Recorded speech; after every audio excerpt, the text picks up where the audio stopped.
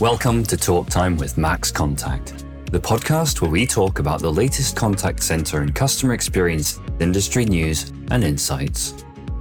Join us as we welcome industry experts, discuss actionable strategies you can apply to your business, and help professionals like you on your path to long-term career progression and success. I'm your host, Sean McIver. Hello and welcome to another episode of Talk Time with Max Contact. Today I am joined by Ben Booth, who is none other than the CEO of Max Contact, so no pressure on me then. Max Contact, Ben is the CEO since 2015. I'm not going to do an introduction for you, Ben. I think that you can probably handle that one yourself. On you go. Okay, well first go easy on me, Sean. So I'm Ben Booth, I'm the CEO of Max Contact. I've worked at this company in its various forms for the best part of 20 years. I've started off in first line support, worked my way up, and I completed a management buyout in 2020, in October 2020 now. So that's a bit of a background on me. Okay, so you started off kind of right on the front lines, is that right? It is, yeah. I started off for support and implementations was my role. It was a split role at the time, you did both. And I was the first employee in the business as it was back then. Okay. And so when you were on that kind of that frontline role, presumably, you were dealing with support inquiries from customers and so on and so forth. So very similar, you could say, to a contact center environment in and of itself. Yeah, I mean, it's support. It's customer service at the end of the day. Though it be B2B, it's very similar. You're helping people, you get an interaction. Back then, it was only a call. There was nothing else in email. And you're just trying to help them fix their problem. And we still see our support desk now as a very similar environment with similar problems. First contact resolutions, getting the right query to the person that can help solve that problem the fastest, with skill sets and so on. So they are very similar. They do lend themselves a lot backward and forward. And I wouldn't say I've been a contact center agent because it's a job I hold in quite high regard and feel I couldn't do that job, but I've been as close to it as you can get. That's interesting because a lot of people would say that the contact center agent or the role of the contact center agent is one that's not considered a particularly skilled role. Now, I personally don't agree with that, but keen to get your thoughts on that. If you go to a contact center now, and even more so over the last few years, the queries and the complexity of what those agents handle is very high. And they do it on a day-to-day, and they have to do it with compassion. And every contact they have is usually someone, if it's customer service, that's not happy. So they're dealing with people. They never get a happy call saying, well done, as we don't on our side as often. If you think about all the technology that's there now across all the interactions and also the expectations we have, we've got this unrealistic expectation that the person we get through to should just, they're aware of our complete history within 30 seconds. And why haven't you fixed my problem or listened to me? And that information might be available to them now, but they've got to get up to date and listen through it. So they're usually working on 2-3 different systems. They have to know where to get the information, but also that skill level is actually becoming higher and higher. It is a tough job to do.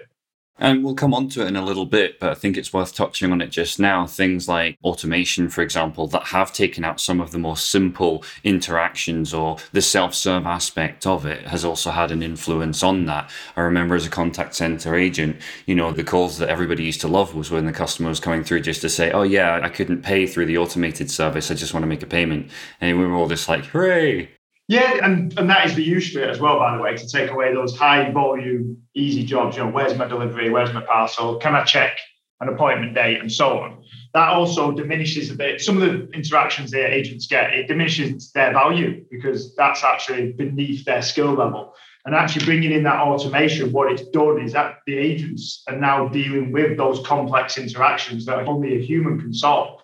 And as the AI and everything's got more complex and clever, that skill level actually, when it gets through to an agent, therefore, is actually having to get higher because it's got through all that automation that people are trying to do for demand reduction. So over the next few years, that's just going to continue it's going to be a particularly skilled job, especially in certain industries. Yeah, no, absolutely. The same thing as you were saying before around when you yourself were in that support role, when people are getting in touch, it's because they need you for something. And generally, if they need you for something, they are probably on some kind of a time constraint as well, which means that there's an additional pressure. But you talked around kind of the focus on the solutions and wanting to make sure that you're delivering that. But then you said that you moved on to other roles. So you did some implementations, again, similar mindset there. But then you moved on to other roles before you obviously ended up as CEO position. Yeah, so we used to be a reseller. So we used to resell contact center products. So we used to be back when I was an installation engineer, early days, it was on-site, on-prem installs. So I used to go to sites a lot. I've done over 500 on-site implementations in my days. So I've been on over 500 customer sites, met the clients, I get to work with the agents. I used to do the training. And you'd sit there for a week, 10 days, and you'd really get a good feel of contact centers and pain and, the empathy and again, the skill of the job and how hard it is. I then moved on I was head of support, head of implementation, so then become an ops director. But at a certain point, we decided to write our own software. So I got involved with all aspects of the business because we didn't have a development team. We had a small couple of people that do custom integrations, but then we built a development team. And ultimately, I became product manager. But then also, as we launched that product, got involved with the marketing, the sales, and literally every part of the business. There wasn't an area I didn't get involved.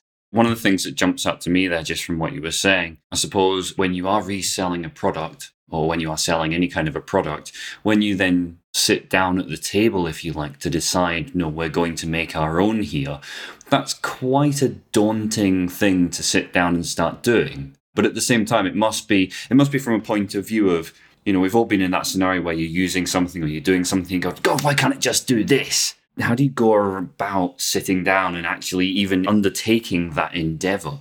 The first part is we didn't want to. We actually went to go and find another product to resell. And I went to the suppliers and spent up 2 weeks on site where they trained me on their product.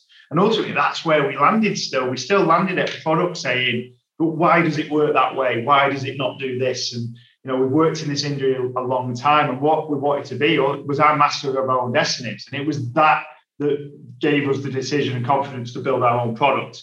And then, of course, you sat there and you're going, right, well, we've never done this before. What does it entail? But yeah, we wanted to say our original tagline was work as expected.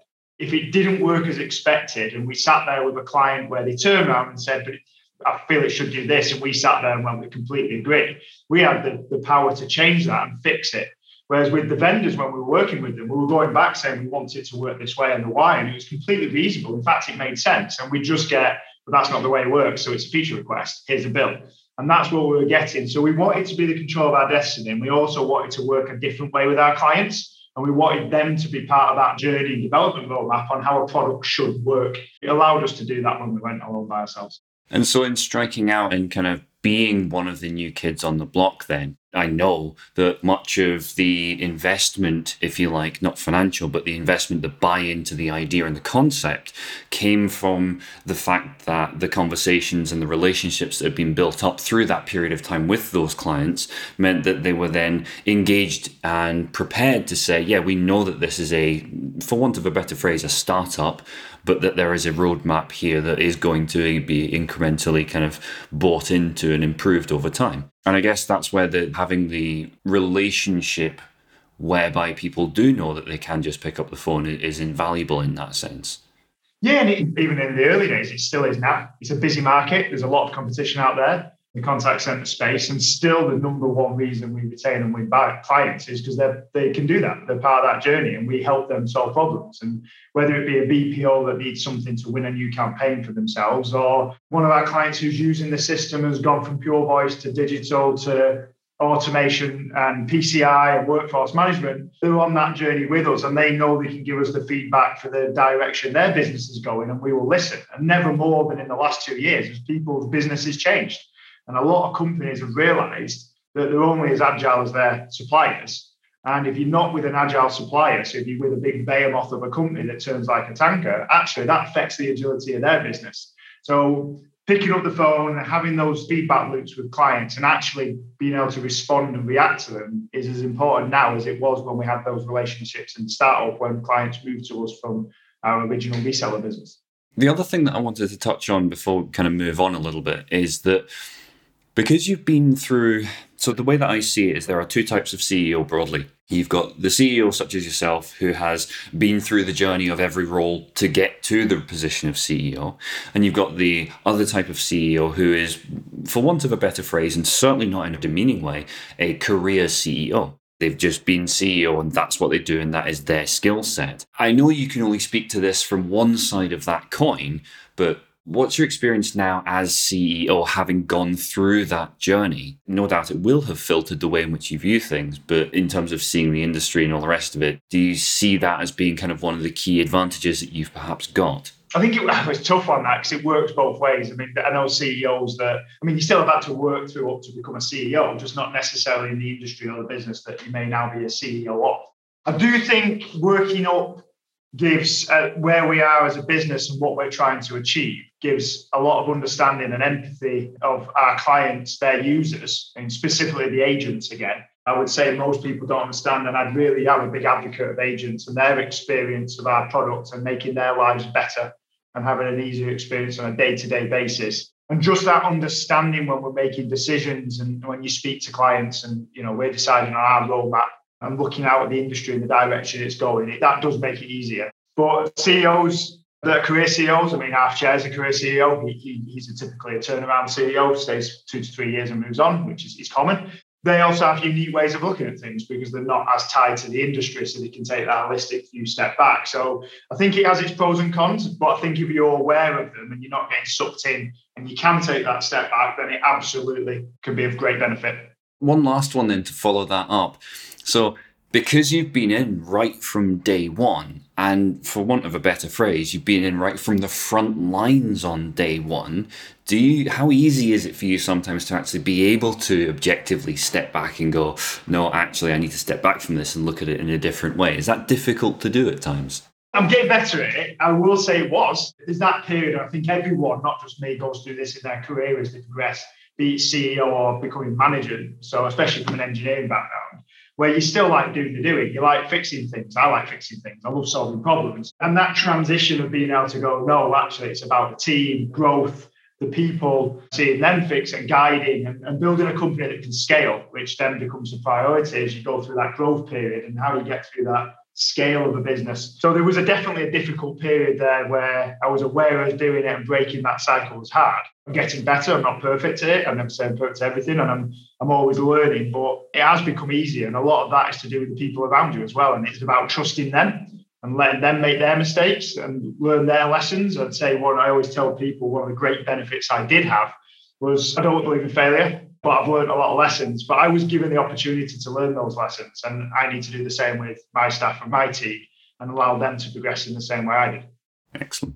I'm going to completely change direction here. 180, go for it. Yeah, complete 180. That has answered all of the questions that everyone could possibly have about a CEO. So it's time to completely switch gears as we do. I want to talk about the industry. Now, I've had a bit of an insight into an article that will be coming out in the next year that you've been involved, or that is an interview with yourself. And there's a couple of points that I've picked up on that I wanted to dig into a little. And I'll start off with one of the quotes, which is, you've said with flexible working and working from home here to stay, we'll see more contact centers bringing in gig economy style shifts.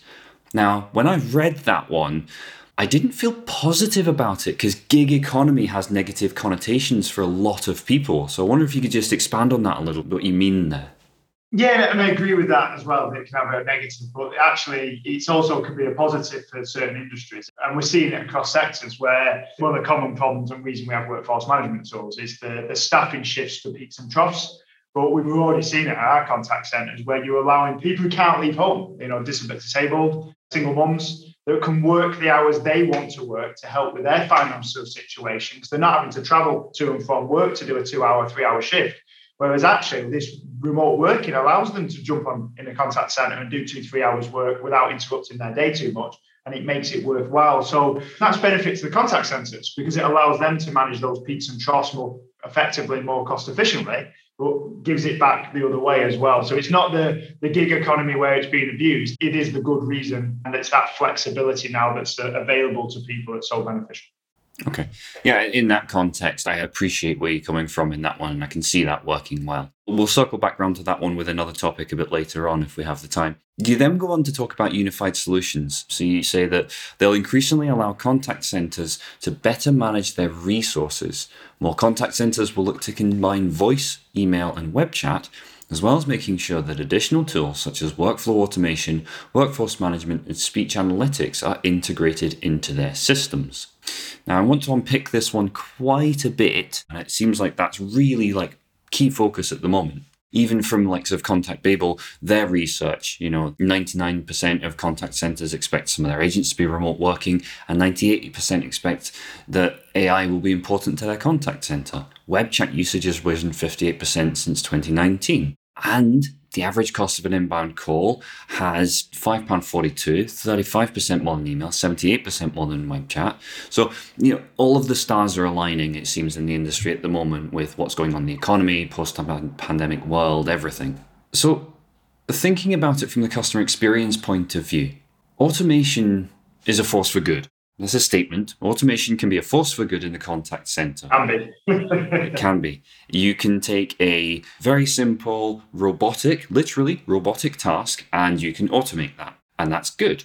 However, one of the themes that's come through in these conversations over the last few weeks is automation can also be a source of frustration. Where's the balance there from your point of view? And what do you think are the key areas that do deserve that focus when it comes to things like automation? There's a couple of areas. There's a study, I forget who did it actually, but there's a study of how the clients view a contact center, so customer experience versus the CEO of a contact center, as an example. And the first one that is always up for the tackle is, are you looking to reduce costs or improve customer experience? And the customer experience to automation absolutely can go down, but the cost of running the contact center reduces, and vice versa. Because if everything's a human interaction, it's too expensive. But I've also said before that everything should be a human interaction because it devalues and demotivates the humans when it's repetitive, but low-skill tasks. And that's what should be automated away. There's certain experiences, and we all use contact centers or automation. Your council tax, it's automated online now. You go through an IVR, and it's a better experience. I don't have to queue. I don't have to wait to speak to someone for something I can do in 30 seconds to a minute. And that is exactly where the automation should be done. Workflows to trigger tasks and activities just to make sure things are happening. But on the flip side of that, if a client has a complex task, and the data should be there, and this is another key thing when we talk about speech analytics and BI and analytics, is that in general, is if you're seeing lots of drop-off points to a workflow or an automated task or procedure, then one, it needs looking at and changing, or two, it might need removing, and it's not possible eventually. And accept that is a task that right now has to go through to a user, because what you're actually looking to do is reduce cost, not increase customer experience at that point. And it's accepting which one you're trying to do. And if you're trying to do both, you have to be aware that sometimes they're going to conflict. But automation is actually, I say it's vital in the contact center, but we do see it used and overused in some places where it actually generates the negative, a bad experience. And you end up at a live person anyway, but you end up with a live person with someone who's even more aggravated, annoyed, and has a worse customer experience. So it needs looking at in balance for me. Yeah, no, I agree. I agree with you on that one. I sense a but. It's difficult because I'm going to tie it into my other comment that I'm going to bring in. We will see more and more contact centers. This is from you. We will see more and more contact centers prioritizing digital interactions, especially for straightforward customer interactions, as agents can handle multiple web chats and emails at once and balance a range of customer queries. So that's dovetailing very nicely against what you've just been kind of detailing, and the two things do go hand in hand. That doesn't seem to be what happens for many areas of the contact center. That doesn't seem to be the reality of where we are. And I'll take the recent webinar that happened regarding vulnerability. Many customers are saying that actually they feel like they're being foisted off. It's a rotating door. Get them in, resolve the issue, get them off, and just move on. Now, that has two impacts from my point of view. You've got, number one, there's three, in fact. I'll tackle them one at a time if I can remember them. Number one, you've got meet the customer where they are was the original principle with multi-channel. However, what I've seen is there are cases and scenarios whereby you can't find a phone number for a company. And so, again, it feels like there's this balance between offering the channel where the customer is as appropriate, but also ensuring that the customer still has the option to move to a different channel at their convenience. And it doesn't feel like we've got that balance there as an industry, not just, within a particular client base or a sector. I mean, the industry doesn't feel like they're there yet. Yeah, no, it doesn't. And this is, I've been frustrated with the same thing. I was looking for a phone number, trying to find a phone number for Amazon. Actually, it's very hard to find on their website. You can go through their knowledge base pretty fast, but that hasn't got the answer. It's actually quite hard to contact them, and they push it down web chat. And to be fair, their web chat's very good. But it's that same thing. It's contact centers not meeting you where you want to be. They're now trying to force you down a channel because it's cheaper for them. And that's the customer experience versus cost problem. But yeah, I do agree with the meeting. Look, cost per interaction is higher. Staffing, is an issue at the moment. There isn't a contact centre we speak to who's not struggling to bring on more staff. And what we've seen in the pandemic is people working from home, actually contacts and interactions to contact centres have actually gone up 30%. Because where you used to put off an interaction with sorting a problem out because you were at work and it was seen as not acceptable to contact your bank or whatever in working hours. Actually, now you sat at home. So taking 20 minutes at 11 o'clock to sort out a banking inquiry, now it's done. So the whole industry's changed. The peaks and troughs at 1 o'clock, 6 o'clock, and before 9 a.m. have moved as well. And it's actually a higher staffing level throughout. So all these things have changed, and what contact centres have reacted to, because they're roughly down across the industry, 20% on staff. That's what we've seen across our entire client base, and I've spoke to others and they're the same. So you're up 30% on interactions, you're down 20% on resources. What do you do? But you're trying to maintain a higher customer experience. Also, understanding the data, the training, and even as simple as, when you making sure the interactions get through to the right people. And again, the one bit we haven't spoke about here when you said is that desire agents come in and, they need to get rid of the interaction. Well, that actually comes around from KPIs and targeting. And I had this conversation the other day about average handle time. Is it a good metric? It absolutely is 100% a good metric, but not in isolation.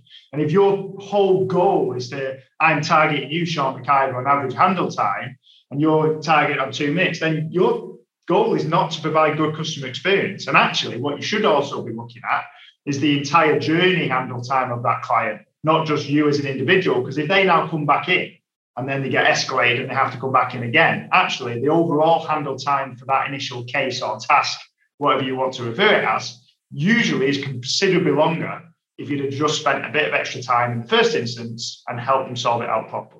And there's a balance there across all these different metrics. And there's definitely been a theme coming through within the conversation that we've had and that I've had previously in the series, which is around this employee experience and the role within the contact centre. Now, don't get me wrong, I'm normally the one who's prompting it, but it's because it's thematic. We've got the Great Resignation. We've got people questioning their roles within the industry following the pandemic, and now as we go into the economy the way that it is at the moment. So there's an awful lot of pressure on that role. As you correctly identified earlier on in the conversation, it's a highly skilled role for the vast majority of users. But you've got this conflict that seems to be between the customer experience, wanting to deliver that and wanting to make sure that the customer has the right experience, covering vulnerability and everything. It touches every industry is that customer experience, and utilizing things like automation as a force for good and all the rest of it. You've then got the business demands. And again, let's not shy away from this. Cost of energy, cost of heating an office, for example, at the moment is very, very high. You've got salaries are very, very high. You've got challenges in retention. We know that recruitment costs are astronomical as well. So you've got these two what come across as opposing forces, and you've got the poor user, me, agent, stuck in the middle with KPIs, metrics, and feeling that pressure. I've got to get this person off of this call. I've got to get through this interaction. I've got to get the answer to the customer, and I'm having real trouble controlling this interaction, skilled as they may be. On top of that, for many who are remote working, you've got them working in isolation. And over all of that, the people that I've spoken to across the board, there's nobody in the industry who's saying, yeah, we're okay with that. No one is saying that is an okay scenario to be in. And there seems a genuine desire by companies to create a fulfilling role within a rewarding workplace. I suppose, from your point of view, what thing or things are we missing? That's a tough one. I wouldn't say we're missing. I think everyone's aware of the problems. I mean, you've just mentioned it comes up regularly on the calls, the podcast you're on. I speak about this topic probably more than any other topic. But we've got to accept the fact we've gone through the biggest shift any of us seen in this industry in the last 20 plus years. Certainly since I've been working in it. And we're catching up. And not only we're catching up with small things that shouldn't be neglected. We used to see agent onboarding used to be a 2-week training course in a classroom with a group of other people. Now what we're seeing is you get a video for 2 hours and you expect it to go. And with the resignation of the staff issue we had, a lot of skilled workers were left, which put more pressure on the remaining skilled workers while we were getting people up to speed. And we're seeing, because of that pressure of solving it in time, the cycle's not breaking where the time is being allocated for learning and development of the staff as well. And it is a massive change, and no one's got an answer to this. I mean, the technology can help, and the technology is there, but then it's typically what you see is it's not a silver bullet. If anything, if you do implement that technology wrong, it can have an adverse effect. We're all going through this learning, and I think the biggest thing is for me is accepting that's where we are as an industry, and actually going through this learning, sharing everyone's experiences, making sure that we're putting the people at the forefront and not ignoring things like training, development, and listening to the staff. When we're looking at technology and solutions and we're trying new things, that feedback loop of is it working? Don't just put it in and think it's working. The feedback loop of is it working? Is it doing the job we set out to do? What does success look like for this chatbot, for this conversational AI? Looking at the data we've got, and just actually we're having to go through that learning process.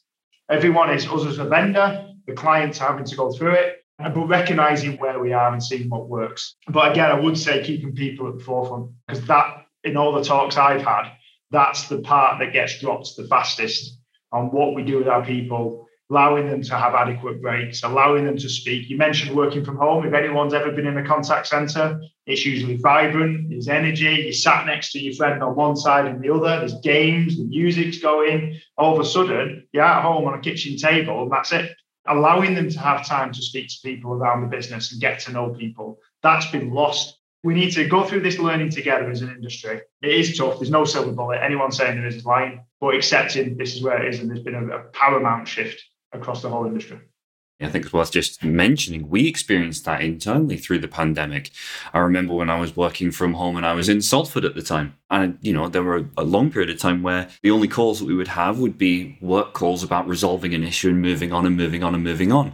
And I remember it was a while before I actually kind of started to get to know people, whereas in the office environment, you're interacting with people at the water cooler, you have those water cooler moments, you're in the kitchen, even just hearing conversations happening elsewhere, you don't hear that when you are working from home. And it does take that extra effort to make sure that you are proactively engaging and proactively being engaged. It's understanding where you add value. Who wants to come to work and realise any industry, and like you said, we went through this, we've openly admitted, we doubled in staff in a pandemic remotely as we bought out the existing owners. So we were changing the culture. We doubled our staff in workforce, and we did it in a remote environment, which we'd never done before. And it was tough. But who wants to come to work not knowing where they add value? I mean, when you're an agent, you sat on the phone all day, you bought into that business. Do you know where you're adding value? Do you understand how you're helping the people you're speaking to and the impact you can have on their lives as well?